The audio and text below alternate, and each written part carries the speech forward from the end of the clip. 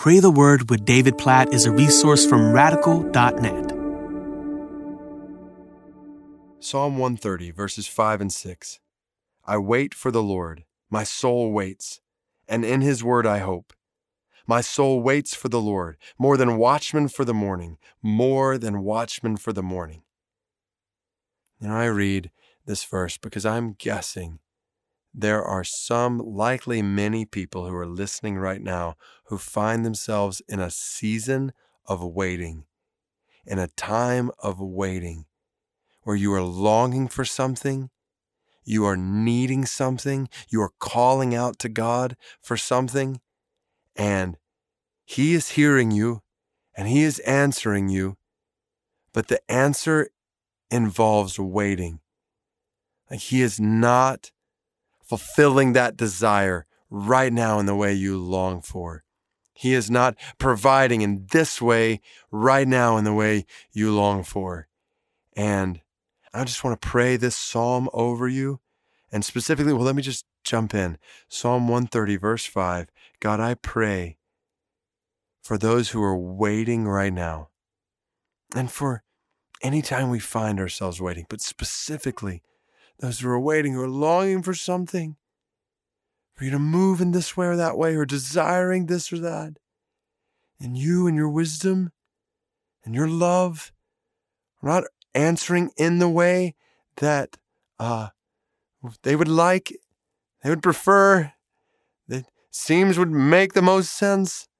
So God, amidst the waiting, I pray Psalm 130, verse 5, in his word I hope. God, I pray that they would hope in your word. God, as they would wait standing on your word, trusting in your promises that you are with them, that you will never leave them or forsake them, that you will grant them everything they need in the middle of the waiting, that you are working in their waiting. You are not sitting back idly. Your word tells us you are working in our waiting. You are leading, guiding, orchestrating details even in our waiting. You are working all things together for the good of those who love you and have been called according to your purpose. I think about those words in Romans 8 coming on the heels of just the reality of suffering in this world and longing for our redemption. We long for our redemption. In this sense, we all find ourselves waiting right now for an end to sin and suffering in this world. So grant grace to us in our waiting. Grant strength, grant peace, grant hope from your word to those who are waiting.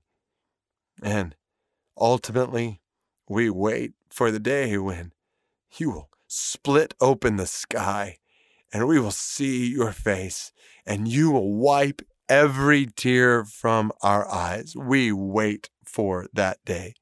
And we pray that you would hasten its coming. And we pray that you would help us from this day until that to trust you and hope in you in our waiting, and to hope in you in the middle of our waiting. In Jesus' name, amen.